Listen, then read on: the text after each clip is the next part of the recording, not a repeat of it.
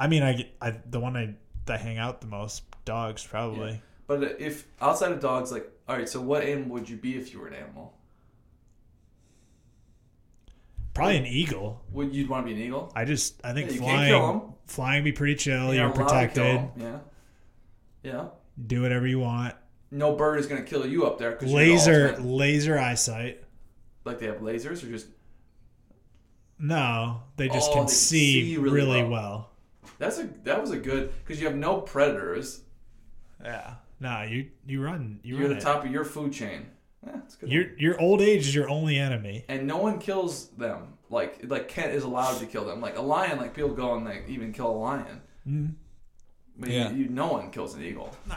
You're not hanging out where they poach. You can fly away. That's a sick pick. It's super patriotic. Stand up. Hell yeah. America, USA. Should we do the Star Spangled Banner right now?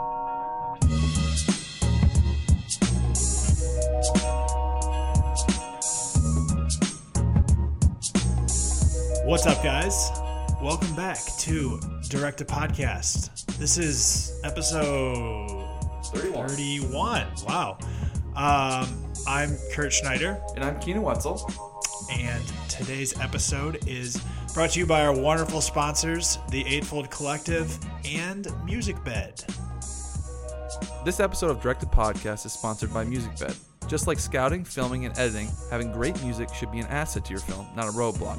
Music Bed is dedicated to making that a reality. That's why they've completely rebuilt their platform of over 650 world-class artists and composers with brand new features, workflows, and a checkout process. And with advanced search filters like include, exclude, beats per minute, key song build, and more, finding the perfect song has never been easier or faster. Get 20% off your next on-site license with the coupon code DIRECT20. Learn more at musicbed.com/new. On today's episode, we've got director Mark Jenkinson. Mark is a London-based director that has really made a name for himself, especially in the automotive world. And, I really learned a lot through this conversation, and I think you guys are going to really enjoy it as well. Mark is just a very kind individual, and just listening to him just really got me excited to just get out there and film something. I think it's clear he really loves what he does, and that comes across just throughout this whole conversation. So with that, I'm going to toss it over to the man of the hour, Mark Jenkinson. Enjoy.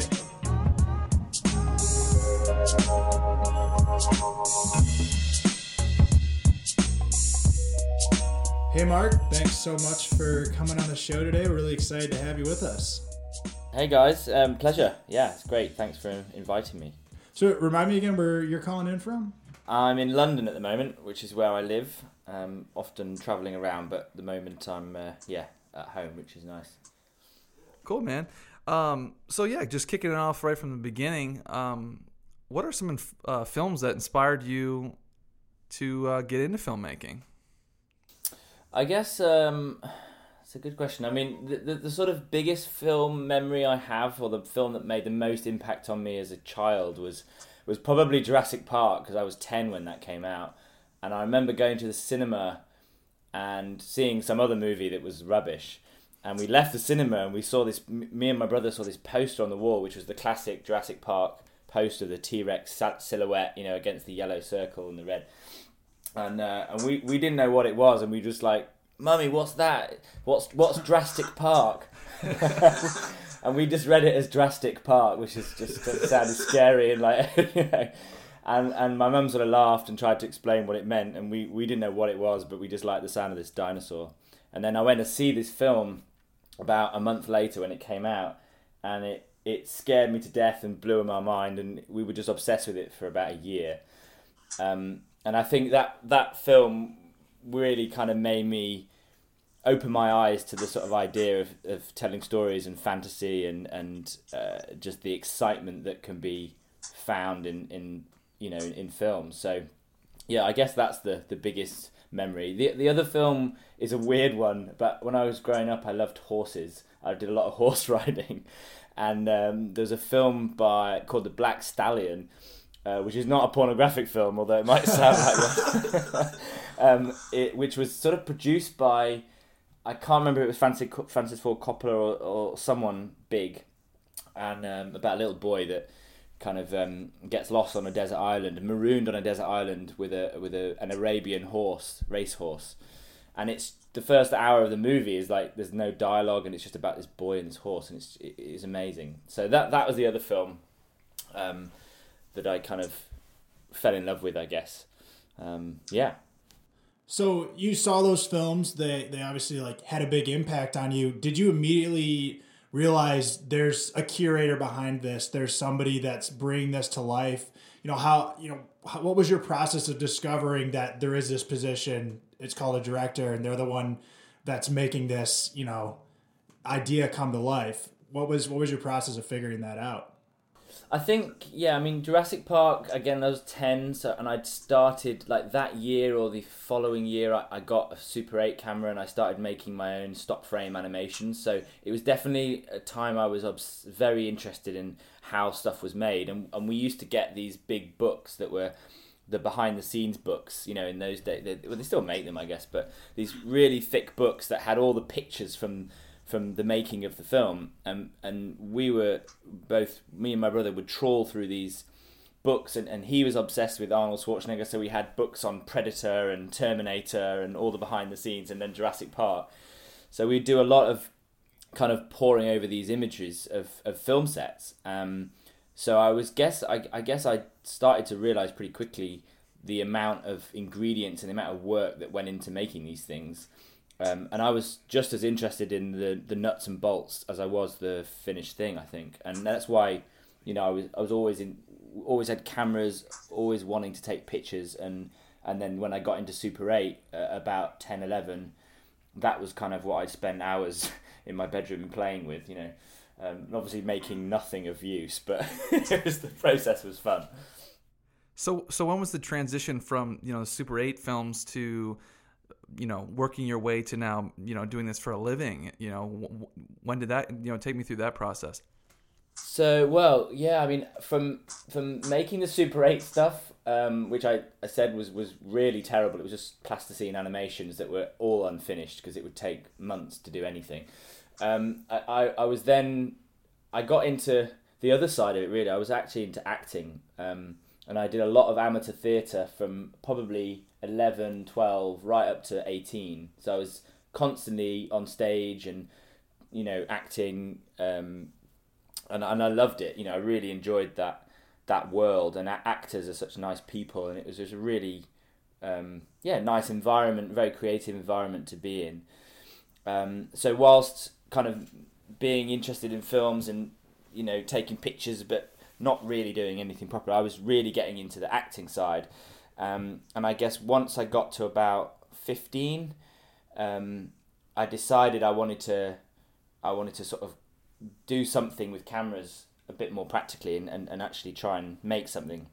And I managed to convince my school to let me, my secondary school, I think it was 14 actually, let me make a documentary for a charity. And I picked a Guide Dogs for the Blind charity and went and interviewed this company on how they train these dogs, and it was a weird experience, but I was just sort of sent off with this video camera on my own to the city centre to make this thing, and I just really enjoyed it. And I was like, I just like the process of taking time to gather the elements and doing tape to tape VHS editing at the school, which I just sort of learnt by myself really.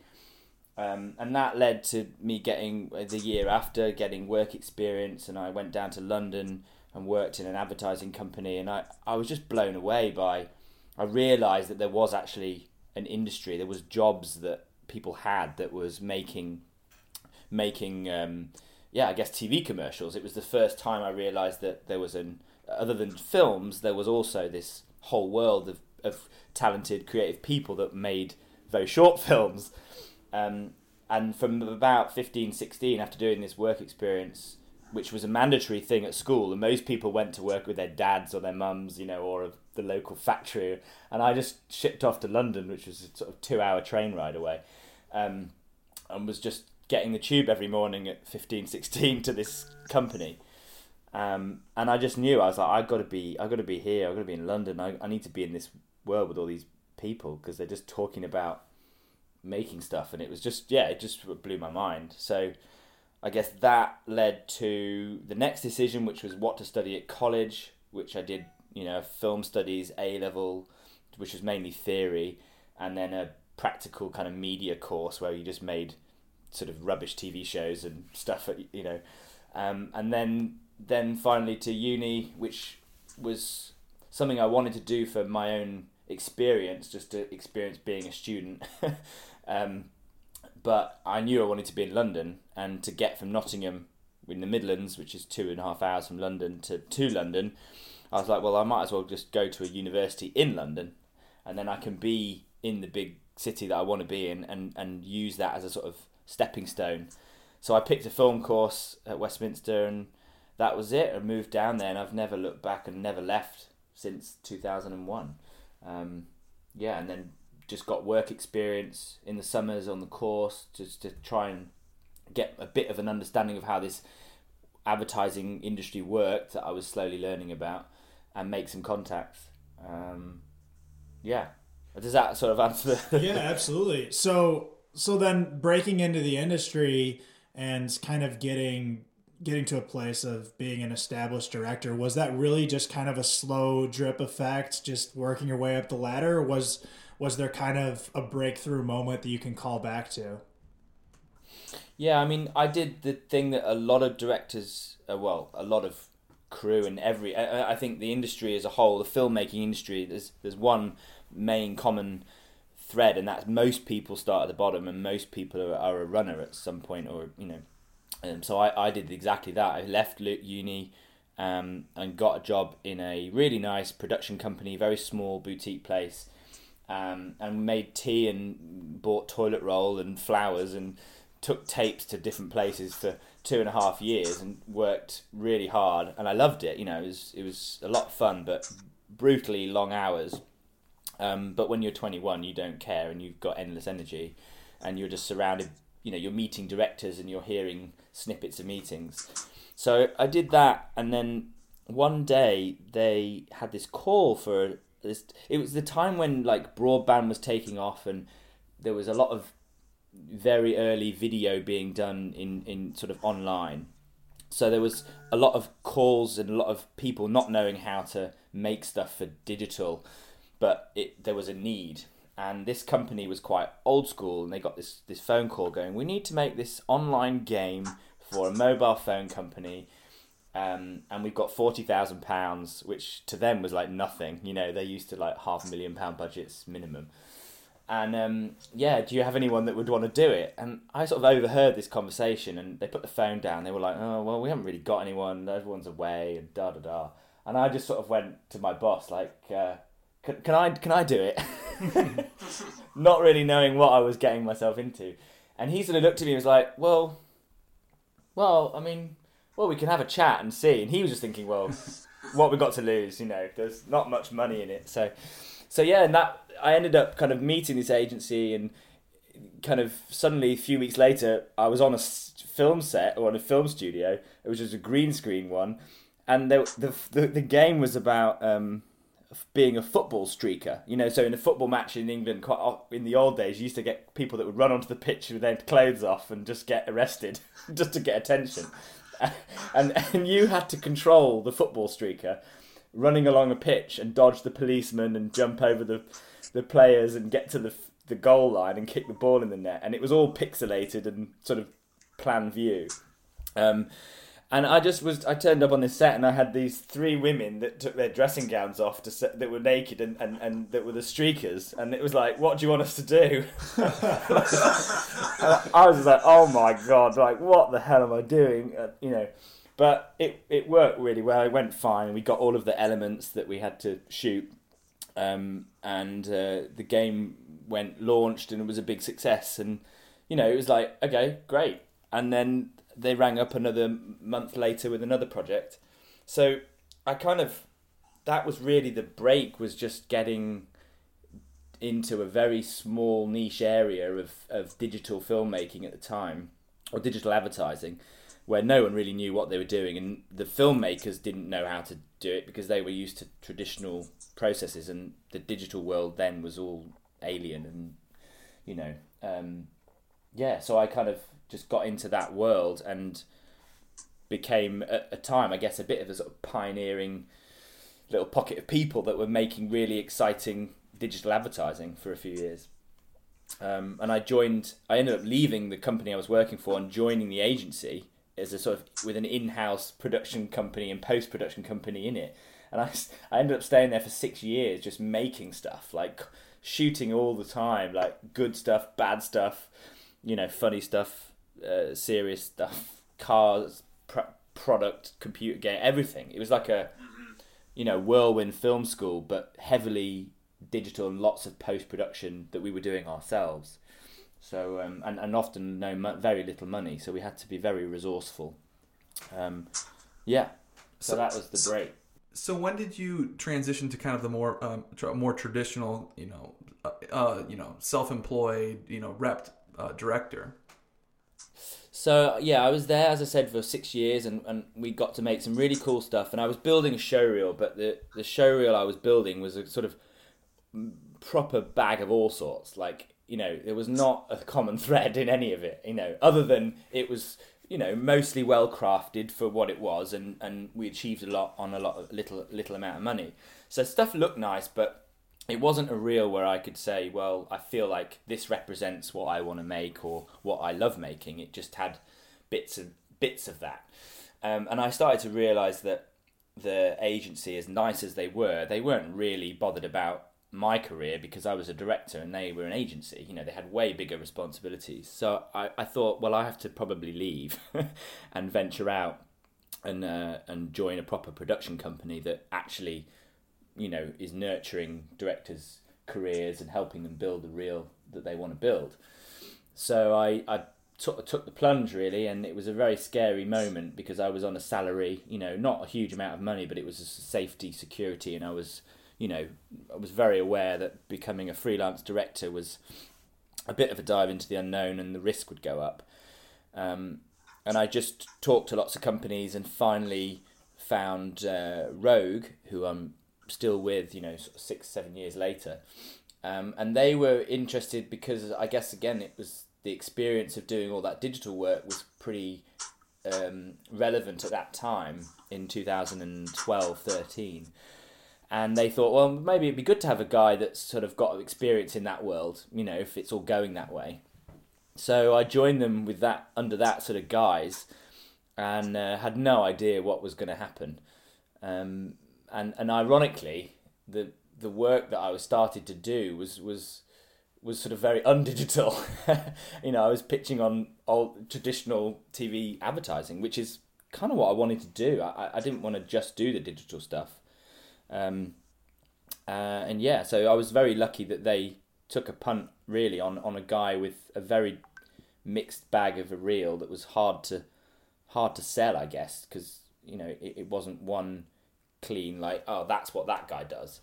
I just had to hope and get the projects that no one really was that excited about and try and turn them into something good, which kind of became my thing, really, I guess, at the start.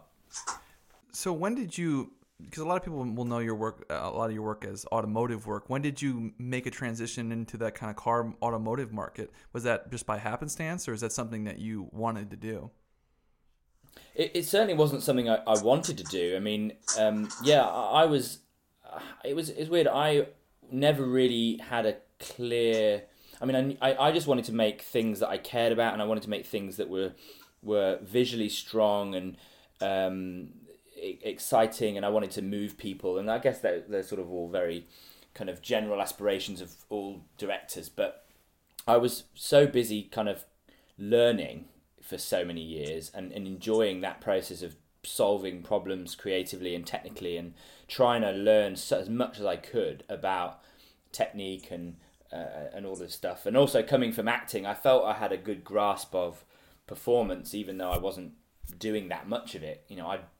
I'd been in that situation, so I was just trying to cover lots of things off and learn as much as I could. And when I got into the commercials bit and I started getting to see some scripts, I was like, okay, I don't really want to do comedy. I knew that. I wanted to do things where there was scope to push visuals and create worlds and things like that. So the car thing was a complete accident. I got this. It wasn't the first job I did, but the first sort of job that got attention, I guess, was a script for Audi, and it was the R8, and they had this tiny idea where they just wanted to film the car going through the gears on a rolling road. So the static car, and it was more an audio thing really, and they just wanted to film the car, and they did want to have the engine exposed, and they had like 30 grand or something, like very little money, and I just saw it as an opportunity. I was like, well, if I was watching this, what would I want to see? And I thought, how could I make this more interesting than just an audio experience, that was quite aggressive. So I didn't do very much really, but I just wrote a visual narrative where you led the audience through the car, and you gradually teased out this scene, this very simple scene, and we did it. And I just did what came to what I thought would make a more compelling 60-second film than just a camera filming the back of a car. And it sort of went mental. Sort of everyone seemed to really like it, and it transformed Audi's brand at the time. And yeah, it just I don't know.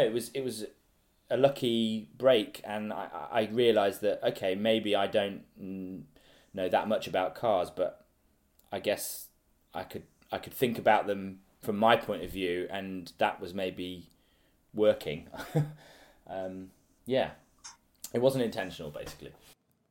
So, obviously in a lot of car commercials, your protagonist is a car. How, and still looking through a lot of your work, you're able to almost bring emotion and character still through the vehicle.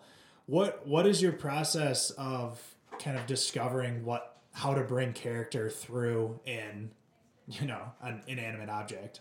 No, it's a good question. I mean, yeah, it's definitely something that I'm very passionate about, and I do try. I put a lot of effort into trying to do that. I think the first step is you need to work with people that are open and kind of see that potential. So whether it's the agency and the client, or just the creatives, that you go, okay, we want to take this and try and elevate it and make it a bit special. And it's easier to get to that point once you've done it a few times, because then they can see your work and you say, well, I want to do this sort of thing, and they kind of go, yeah, great.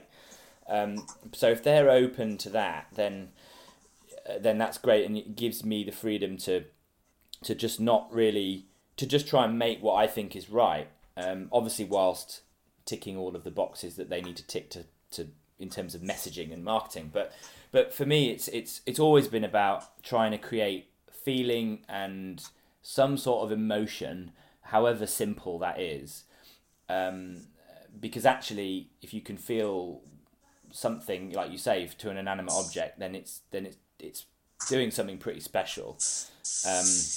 And I think I was always excited about movement and energy, and trying to, I guess, capture what some of these cars can make you feel if you're in them, trying to translate that onto the screen. So I kind of I never really paid much attention to how people shot cars in the past. I didn't, I was never that amazed by car advertising. Occasionally there was some cool things, but it was usually ideas that were interesting and actually had nothing to do with the cars themselves. They're the best. Historically, they were the best car ads, were the VW ones where you barely saw a car. So I kind of just went by feel, and was like, tried to bring these things to life. And because I think I had a very good grasp of cameras, and I have a very good grasp of I operate a lot, and I'm very hands on. I always want to know how things work. I was always fascinated by how things work. So physically moving cameras was something I was very excited about, and obviously with cars you got to do that, and the better and faster and more exciting you can make that camera move through technology and ideas, the more exciting you can kind of make these visuals.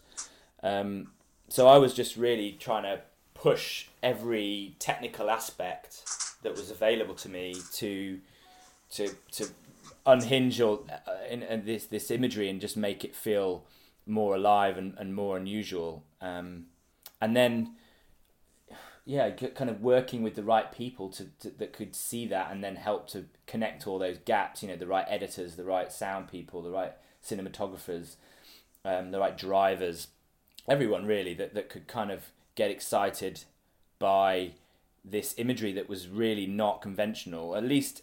And things have been done before. Don't get me wrong. I'm not saying I invented anything at all, but I think it was less seen, and then just trying to go no. This accidental feel, this roughness is good. This is what we want, guys. And once people kind of get into that vibe, then you're all pushing in the same direction, as opposed to everyone thinking you're trying to make one type of film, and I'm the only one there trying to make the camera not do something that was perfect.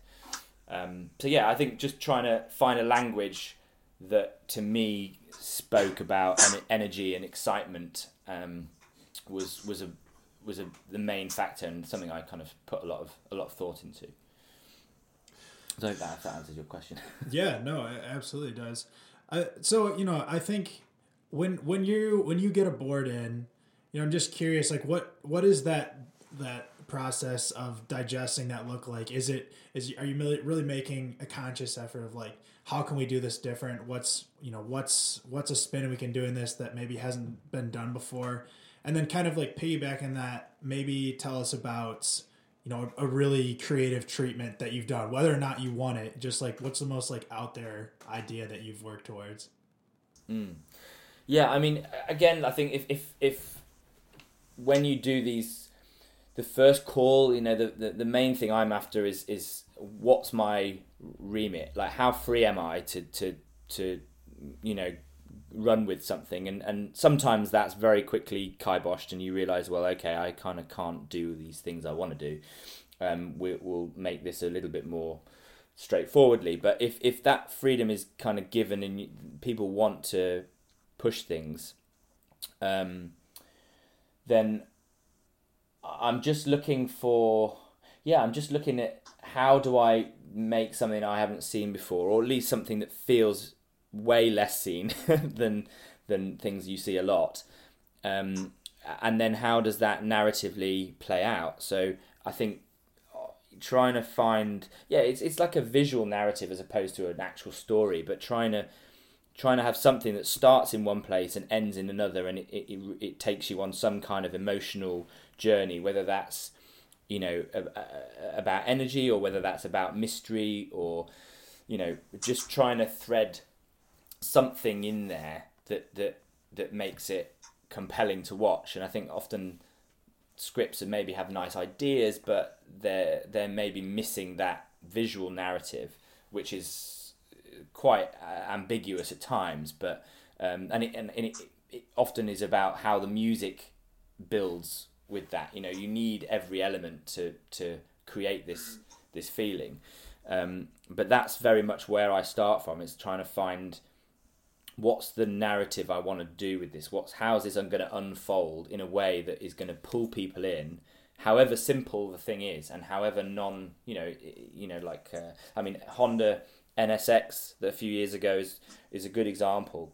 The story was just, we want to see a car being made or being born, and I felt, okay, well, this is a territory that we've seen a lot. We've all seen car factories before. We've seen cars being sprayed and put together, and we've seen cars driving fast.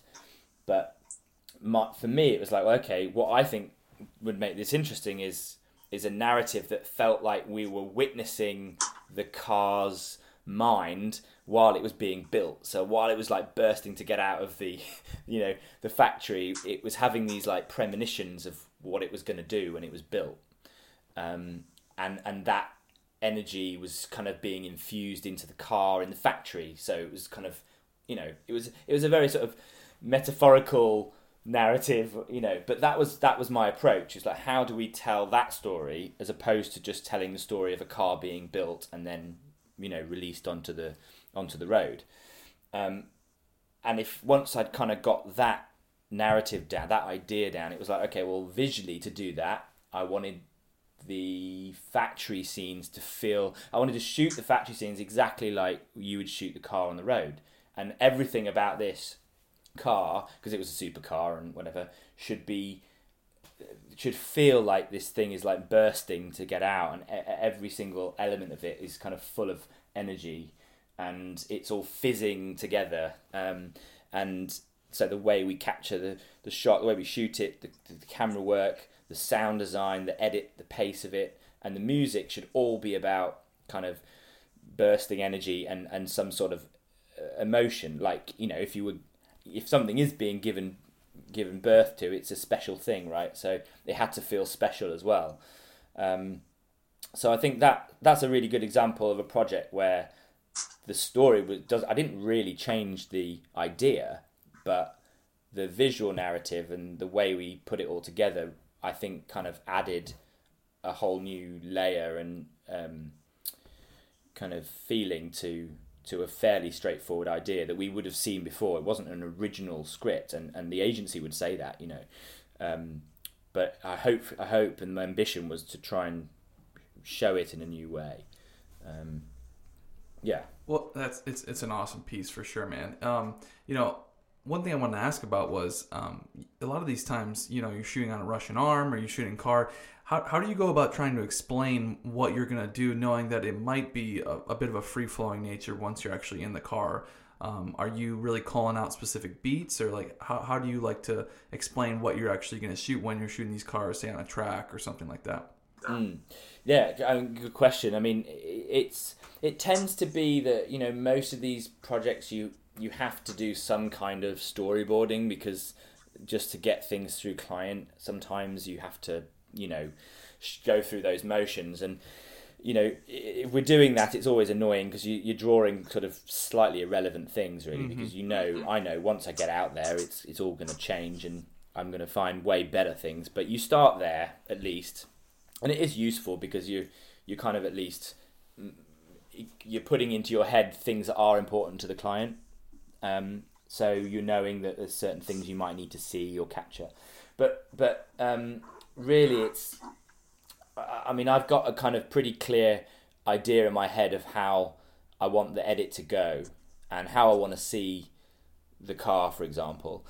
So I know what the story is. I may even know what the music is, or at least what I would want to use. I've had extensive chats with the DP, and I tend to work with people that I know very well and I trust, because especially if it's a high performance thing, there's very few people in the world that I would get into a Russian arm with, to be honest. And I've made it quite a serious point that I won't do stuff unless I can have the team I want, because I've been in a situation where you get the team you didn't ask for and you can't do the shots. You literally can't do it, and it's incredibly frustrating, and then it just makes me look bad, and, you know, everyone's sort of unhappy. So that's something I've learned along the way. But the team is super important, and because you kind of need this mix of not needing any words to say something, or a reaction that I make that's verbal, or like noise, you know, they instinctively know that that's good and they just keep pushing it. But you also need a communication that's so efficient that when people are talking, there's no wasted moment, because obviously we're traveling at high speeds and the lights going and all of that, and you want to maximize every single moment. So I think for me, you definitely want to be in an organic situation. I hate being too locked into a specific move or an idea that, you know, you're just doing that one thing, because often it might sound good and then you try it and you're like, it just doesn't work, guys. It just doesn't look very good.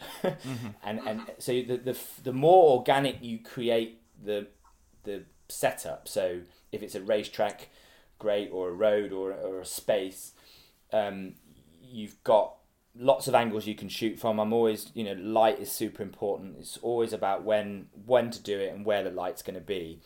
So I'm constantly trying to keep us with the DP, but he's very focused on the camera.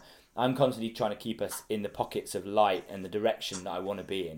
So I'll be constantly on the radio telling the car where to go. Right, hang on, we need to do this, but before we do it, just turn around because it's much better that way. So I'm trying to keep everyone in this sort of bubble of nice light, nice bit of the location, and keeping everything moving so that we're finding these moments, because the more you stop, the more you've got to get back into a rhythm.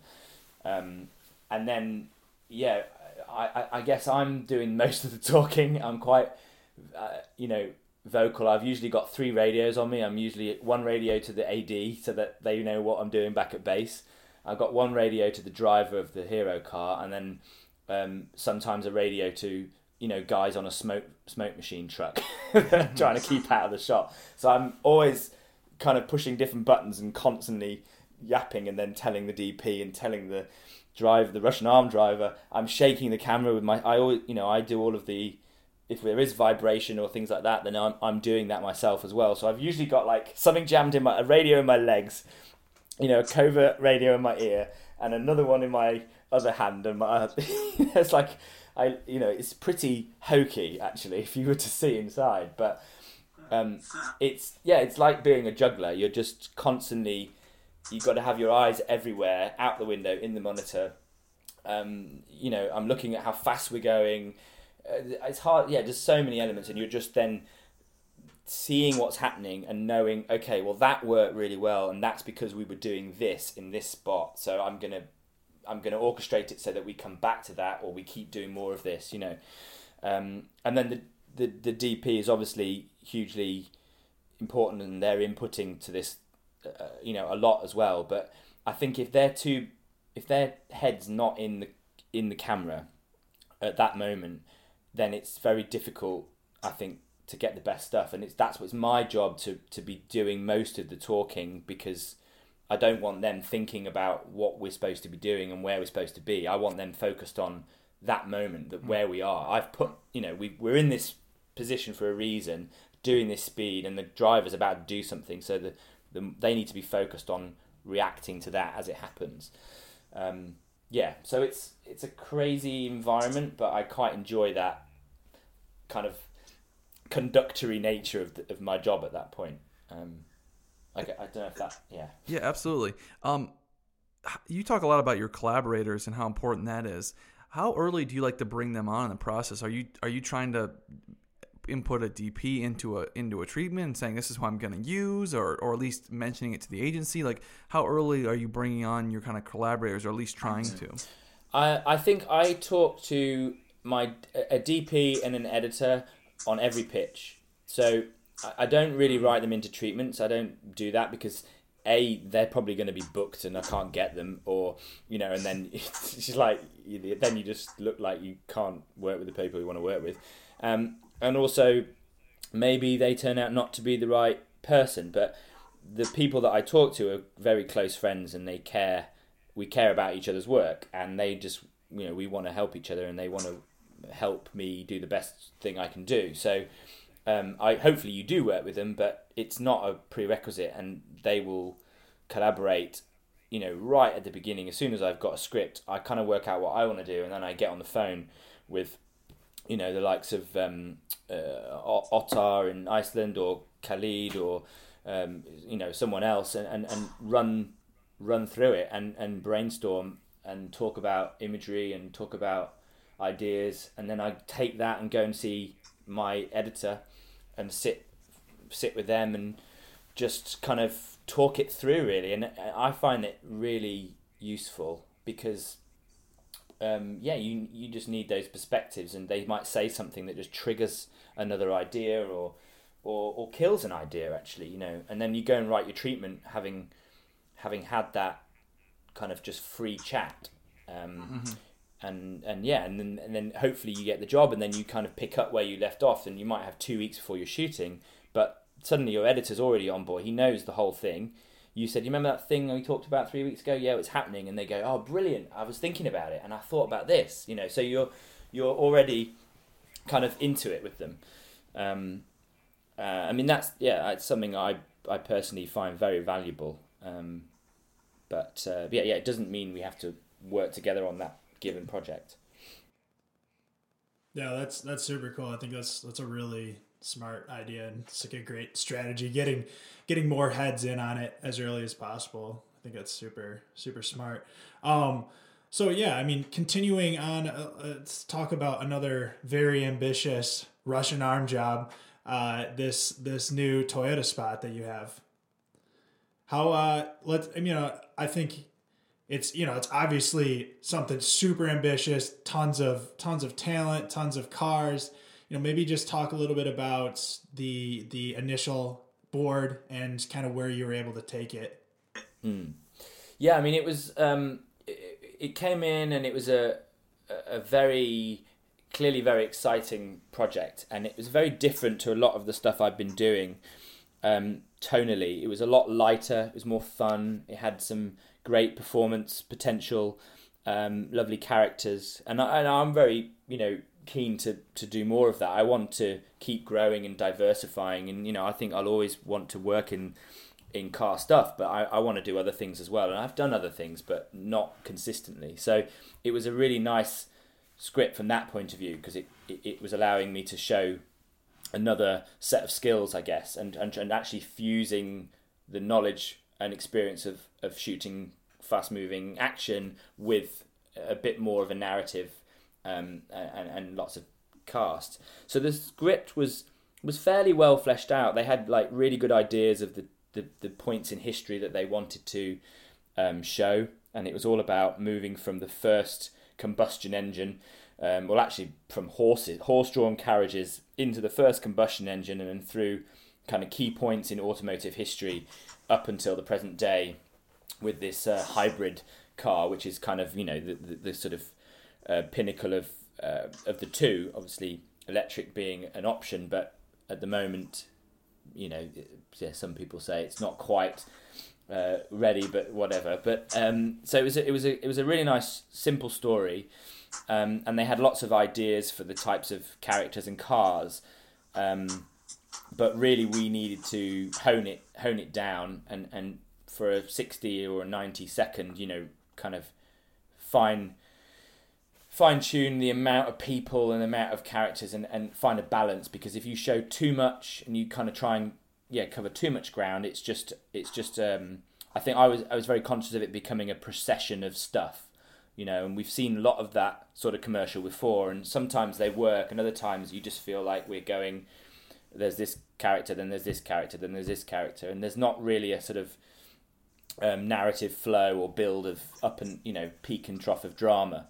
So I think removing certain things was a really key point in the process. Developing the script was like, I don't think we need to show this, even though it's really cool.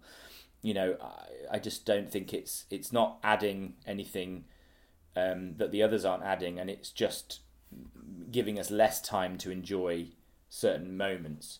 So kind of threading that story with the right amount of time for the right scenes was really tricky, actually, and then trying to make each scene feel slightly different. So because obviously shooting a car driving past a series of other cars, it can very quickly become repetitive, and you like, well, if you've only got one car, you can kind of put the camera anywhere, but if you need to show what it's passing, you're kind of limited, aren't you, to certain angles that display the comparison between the two things. So along with like showing these two shots, if you like, it was really about how to bring in characters, how to put in little bits of performance that were entertaining, and going to help keep the audience engaged with, oh, who's this person, what are they doing, and that's what they're driving, as opposed to constantly just revealing what they're,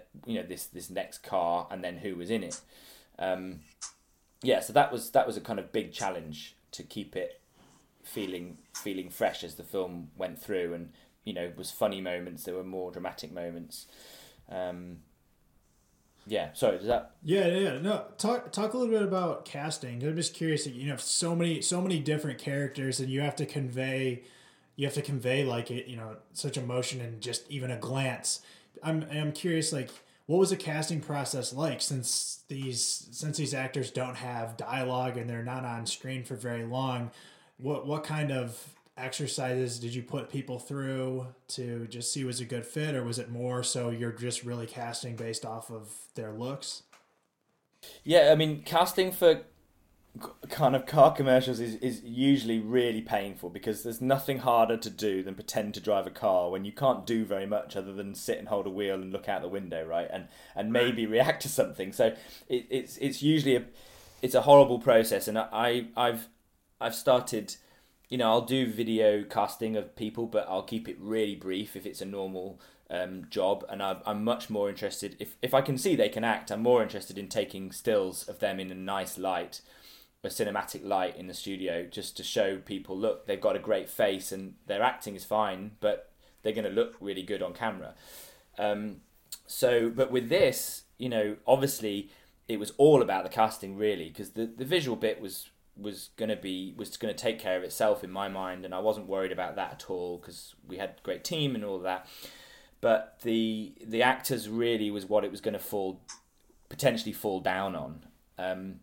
And it was my chance to really kind of prove that I can work with actors, and, you know, even though the performance is minimal, at least overall feel like you believed all these characters' performances. So we cast it in Spain because that's where we shot it, and, you know, financially we needed to keep it in the same country because there was a lot of actors. But what I did was try to cast in bigger groups. So I kind of tried to actually put all of these people in their situation. I put them in costume. You know, we played music sometimes. I kind of gave them a full scene to do. So I was like, give them, you know, make up stuff that would happen. So the hot rods, you know, with the 50s characters, I had the guys and the girls side by side. You know, they were in leather jackets and hats, and they had props and stuff, and played music, and just tried to create a vibe so that for 10 seconds maybe you see, okay, I believe them, they look like they could be friends, and there's a really great chemistry and energy going on there. And if they can take a bit of direction, then, you know, if in a casting studio with a grey, horrible casting studio, and I'm smiling at the monitor, then I was like, well, the minute you put them in a real car, and you know, then it's going to be fine. So that's kind of as much as I could do really, was just try to give people some characterful elements to make them feel like they were in 1900 or the 1950s, you know, and if they would come alive a little bit, then I think, you know that's enough. You kind of seen it in it.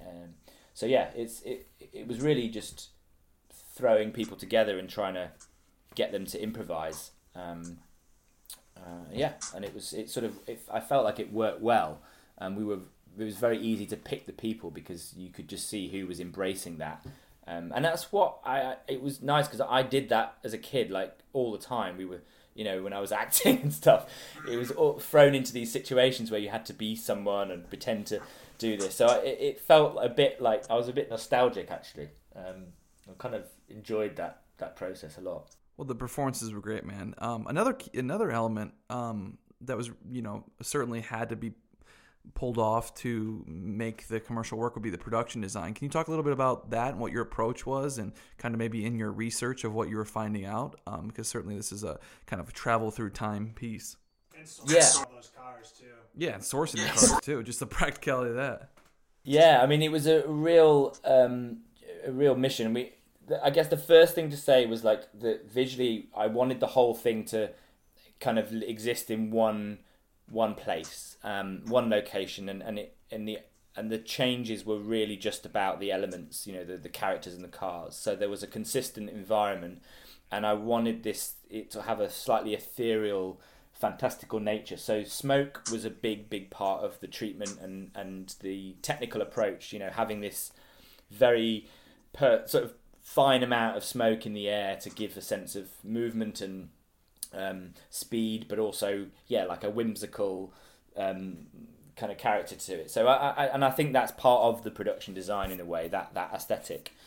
And then the cars was a big challenge, because, you know, you can find cars, but you've got to shoot them and they've got to work, and they can't, you know, you've got a very tight schedule, and if a car breaks down, which obviously they did, but if it breaks down too much, then you really are kind of in trouble, because then the light's changing and you've got all these people in costumes starting to sweat on a runway in the middle of the sun, and nothing's happening. So we had to find cars that worked well enough and could be relied upon to a fairly good extent to deliver the job, but at the same time, I really wanted a certain colour palette and an aesthetic to the styling of the cars and the wardrobe, so that we were in a certain world. And there was lots to choose from. Actually, in Spain, there's loads of these car collectors that have got these amazing vehicles,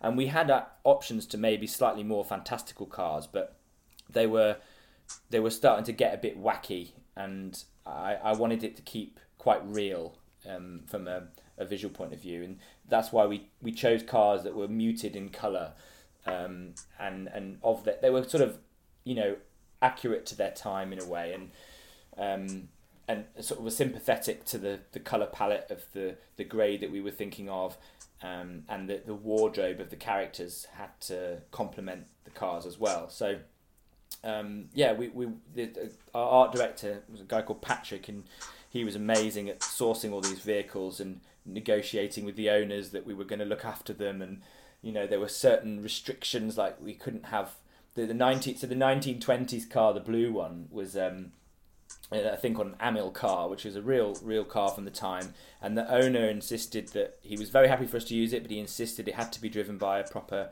racing driver or precision driver.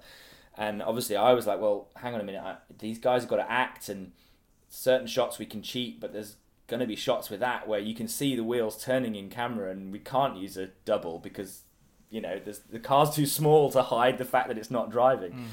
And I'd worked with this racing driver on an AMG project, the one with Lewis Hamilton in it, and he was this GP2 driver who was amazing, and I just thought, he's got an energy. I want to cast him. So we did a FaceTime, like a Skype casting. He lived in Malaga, and I just got him to do a sort of little fake moustache with a pen, and and sort of just do it. And he'd never acted before. He was a racing driver, but he'd totally went for it, and he knew what a racing driver did. So he actually didn't need to do that much, because I just said, imagine you're in a battle and you're about to be overtaken, and he was gritting his teeth, and and suddenly I was like, brilliant. So we flew him in so he could drive the car sort of safely and legally, but also take direction and not risk crashing or anything like that. So it was very difficult to find the right cars with the right people in, that looked good enough and could act well enough and not break down. But yeah, we managed to get there in the end. Obviously we had some brilliant breakdowns on the day, just getting out of the Russian arm and having to push this 1910 car to get it to turn over at random points. Or the runway was uphill one direction, downhill the other, so going uphill everything started slowing down, and you're like, oh god, this is just going to grind to a halt. But we got by with the skin of our teeth. Why did you guys pick Spain? What was the thought there? Mainly, we needed it to be European for cost reasons, and the weather in that part of Spain was the most predictable, because it was a 5-day shoot, and 5 days with the same weather is a big ask, that sort of anywhere in Europe. So you got 5 straight days of the same? Yeah, well, yeah, pretty much. We Nice. Although within that we had a lightning storm, which luckily turned out to be the day we shot the horses. So for me, I was like, I wanted this gloomy, smoggy, mysterious opening to the film. And that morning there was like a thunderstorm, but it was in the distance, so there was no rain on us, but we had this wonderful cloud structure going on. And as the sun came up, it just kind of was perfect. It couldn't have been better, really. And then the rest of the time we were really lucky and blessed with clear skies and good weather. I mean, obviously, if it had rained, we would have had a weather day, but it would have lost the momentum, I think. So we were very lucky weather-wise, but that's why we picked Spain. It was just the most predictable, and had a runway that was big enough and sort of bland enough to, create the look we wanted. So for this project, or really any project where you're integrating VFX, do you have a similar process with that? Maybe speaking with your VFX artist in pre-production, even before the treatment phase, to maybe see like kind of what's possible, or how do you go about planning and integrating VFX into your work? Yeah, I mean, this one was fairly straightforward from a post point of view. We had a bridge and a city in the background to do, but that was pretty simple.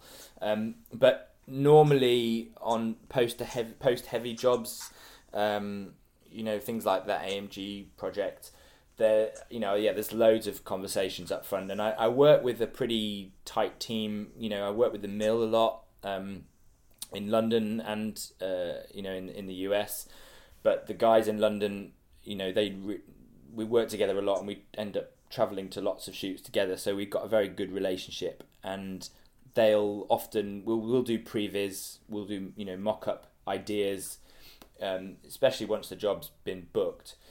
It's a very important stage of trying to find the look, and that involves the DP as well. We'll create something and then get their opinion on it and dial in changes based on how that might work with how we're sort of thinking of shooting it. It's super important because you often have such little time at the back end that you really want to know what you're going to be making and what it's going to look like, so that you're not trying to chase your tail at the end, but also so it really beds in with the sort of style of the film, and you're not trying to retrofit something. I enjoy that process a lot of talking to those guys, because they've always got ideas as well for techniques, and they may have done something similar before, and they can chip in an idea that is really valuable in terms of actually getting something shot as efficiently as possible. Awesome. So I guess, how would you say, as your career has progressed, how would you say that your tastes and interests have kind of changed and molded, and where do you see yourself in the future? Where would you like to take your career? Really see yourself staying in the commercial space? Like to get more into the narrative world? Yeah, I mean, I think I've definitely been on a learning curve, and I've enjoyed, at least up until recently, kind of just trying to learn as much as I can and practice and experiment as much as I can. And obviously there's things I've enjoyed doing more than other projects, where I've really felt, projects like Porsche, which really kind of ticked a lot of boxes for me, and it contained a lot of things I really, really loved. Other projects were more an exercise where I wanted to learn something, I wanted to try something or work with somebody, and still obviously massively care about what we're making, but I'm just trying to expand my repertoire and get to a point where I feel not more confident, because I've always felt confident, but just knowing, okay, yeah, I've been in a situation where there's been 250 crew and everything's gone well, and we've achieved what we wanted to achieve. And I think having that, knowing you can do that, is something that I was very conscious of. I wanted to sort of get to that point where I felt like I kind of I'd had enough elements to deal with that you couldn't add that many more in to the mix, so the pressure was at its biggest it could be, and proving to myself that was kind of manageable. And then more recently, I've just tried to steer more towards projects that are perhaps a bit broader, not just purely visual. Maybe trying to experiment a little bit more tonally with lighter, more fun things. Not so much comedy, but trying to bring in my visual style with more of a straightforward narrative that's less conceptual. And that's something I'm trying to do at the moment with projects like Toyota. There's another Audi project coming out very soon that's a bit more traditional in terms of a narrative. I kind of want to keep broadening now and using the skills I guess I've acquired through doing big set pieces and coordinating that and trying to apply that to other genres, whether that's action or sports. I definitely want to work with actors more and introduce more kind of traditional narratives into trying to make original visuals, fuse those two worlds together. And then I guess, obviously long form and narrative drama is definitely something I want to do. I've just never been, I didn't want to put myself into too much pressure to chase it because, I don't know, it's difficult. Like, the job is so consuming when you're busy, and I'm very lucky that I've been busy up until now, and you can only do so much at once, right? For me personally, I don't imagine I'm going to sit down and write a script for 6 months and also, work my ass off on all of these commercials. It's just not. You really need to step away for a little bit. Yeah. But I've definitely began that process of conversations with people that I know and trying to start the journey of finding maybe a project that I like enough to consider doing that. That's definitely now on my radar. But at the same time, I really want to broaden in the commercial world. I want to broaden the work I'm doing and really push things and try and kind of keep proving to myself that I can do more exciting, bigger challenges, I guess. Awesome. Well, Mark, the question we always like to end with is just asking if there's anything that you've learned along the way that you really wish you would have known starting out early in your career that maybe would have helped you to avoid some missteps, or just you can think of it as any advice you'd have for up and coming filmmakers.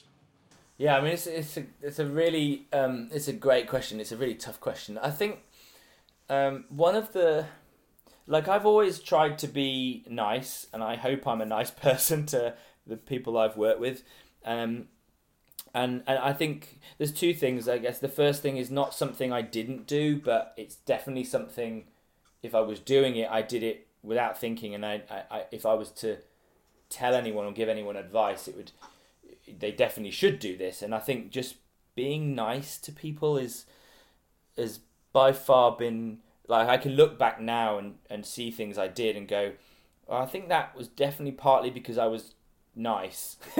And it was being sort of just really as humble as you can and nice to everyone around you, and appreciating that every single person around you on a film shoot is in their own mind doing something that's important to them, and they're just as important as you are, in their mind, even if they know they're working for a director or producer, whatever, or a DP, whatever. But in their mind, they're like the center of the universe, right? And as they should be.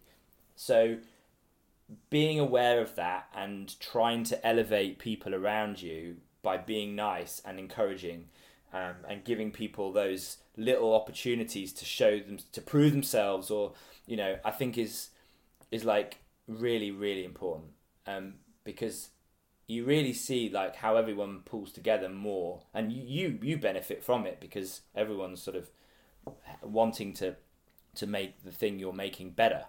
But it's a really, I think, just really rewarding mindset to be in, is trying to step out and step back from the pressures and responsibility of being, let's say, if you're a director or a head of department, and just trying to keep your mind on everyone else's position and how you can best, give them the best possible chance of being the best. And it's just, I think that's really important to be aware of. And I guess that's the other thing that I maybe didn't do sometimes that I wished I'd known. And it's more once you start working professionally, I guess, not when you're a student or when you're first starting out trying to make stuff. I think it's learning to cope with conflict better. So when someone doesn't agree with what you want to do, in the past I had moments where I'd take it too personally and it would upset you, and maybe it's not I was rude or nasty, but I may have, it makes you slightly different for a moment, and learning to, like water off a duck's back, learning to just accept and move on from confrontation, especially in like advertising, where ultimately you're a hired hand and you've got to make what they want. The sooner you get over the less you let that stuff get to you, that I think the better your life's going to be and the more enjoyable the project's going to be, because you're sometimes ultimately fighting a battle you will not win. And just being resilient to your belief doesn't necessarily mean that the film's going to be better, because you'll just shoulder all this emotion and or take it in, and it will just kind of eat away at you. So I definitely have been through that learning curve and learned the hard way occasionally. And I've worked very hard now to not let stuff get to me personally, because there's no point. So that would definitely be a piece of advice, is just because someone doesn't like your idea it's not personal. It's, you know, everyone has a job to do, and yeah, they don't always align.